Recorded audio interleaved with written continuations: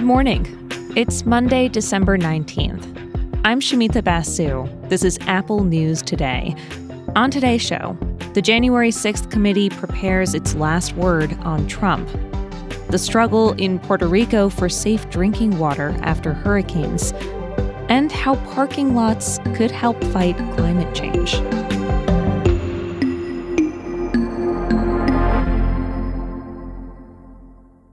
But first, before we get into other news, we need to talk about the World Cup final yesterday. You can hear how intense it was just listening to Telemundo's play-by-play legend Andres Cantor, who is Argentine-American, when Argentina clinched the title. Va Montiel! Montiel gol!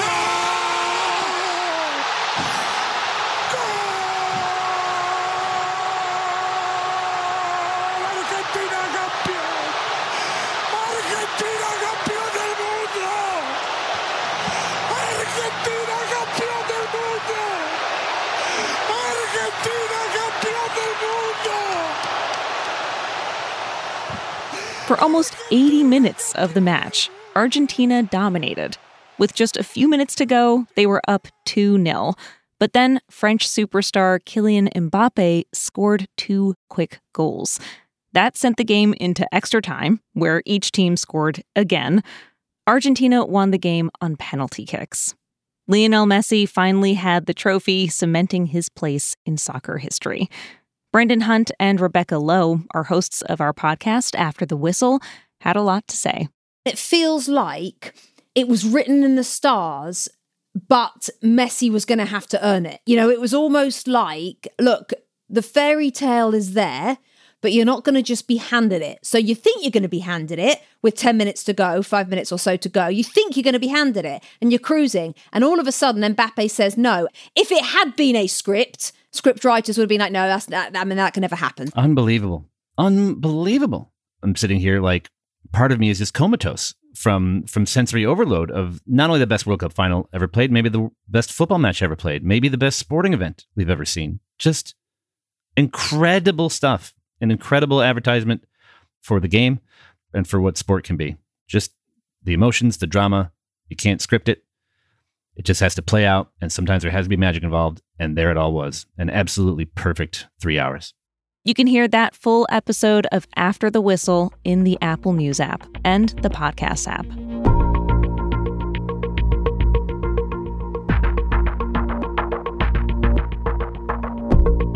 The House committee investigating the January 6th attack on the Capitol holds its final public hearing today. Bloomberg reports that the committee will vote on whether to recommend that Donald Trump be prosecuted. Charges under consideration include insurrection, obstructing a government proceeding, and conspiracy to defraud the United States. Democratic committee member Adam Schiff told CNN that the case against Trump is strong. Viewing it as a former prosecutor, I think there's sufficient evidence to charge the president. The committee could also recommend that Trump associates be prosecuted. During hearings, the committee is focused on the actions of former Chief of Staff Mark Meadows, former Justice Department official Jeffrey Clark, and Trump's former lawyers, John Eastman and Rudy Giuliani. But any criminal referrals will be largely symbolic. The Justice Department makes the final decision. It's in the middle of its own investigation into the Capitol attack and efforts to overturn the 2020 election.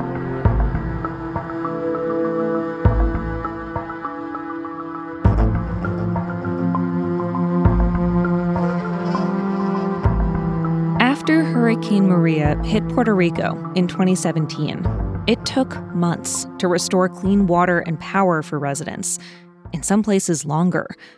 Nearly $5.6 billion in federal funds were earmarked to prevent similar problems.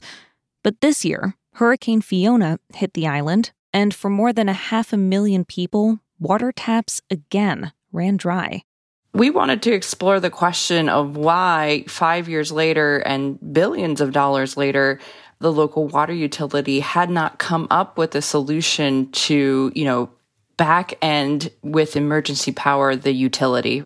The Washington Post's Arelis Hernandez reported this story along with Puerto Rico's Center for Investigative Journalism. She explains that when the power goes out in Puerto Rico, water pumps rely on generators to keep running.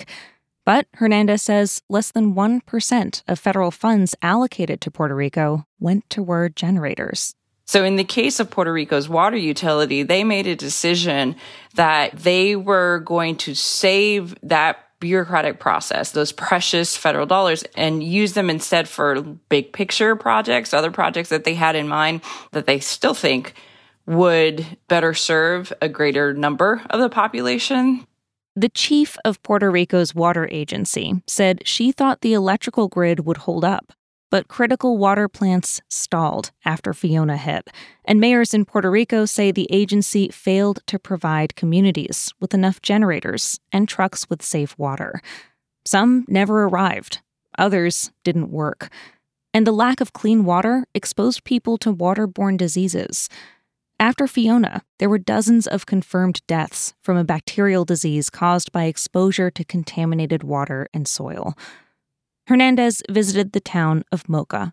People there told her how exhausted they were from having to pay out of pocket for water after storms. And the amount of money that these folks, many of them are on fixed incomes, were spending to try and supply their own needs.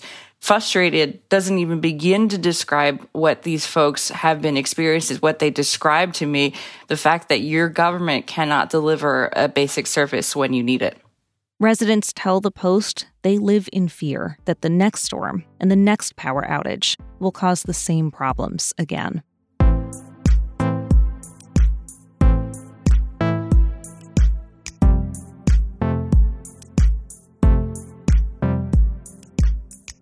Imagine a future where one of modern life's biggest eyesores, the sprawling paved parking lot, plays a role in the fight against climate change.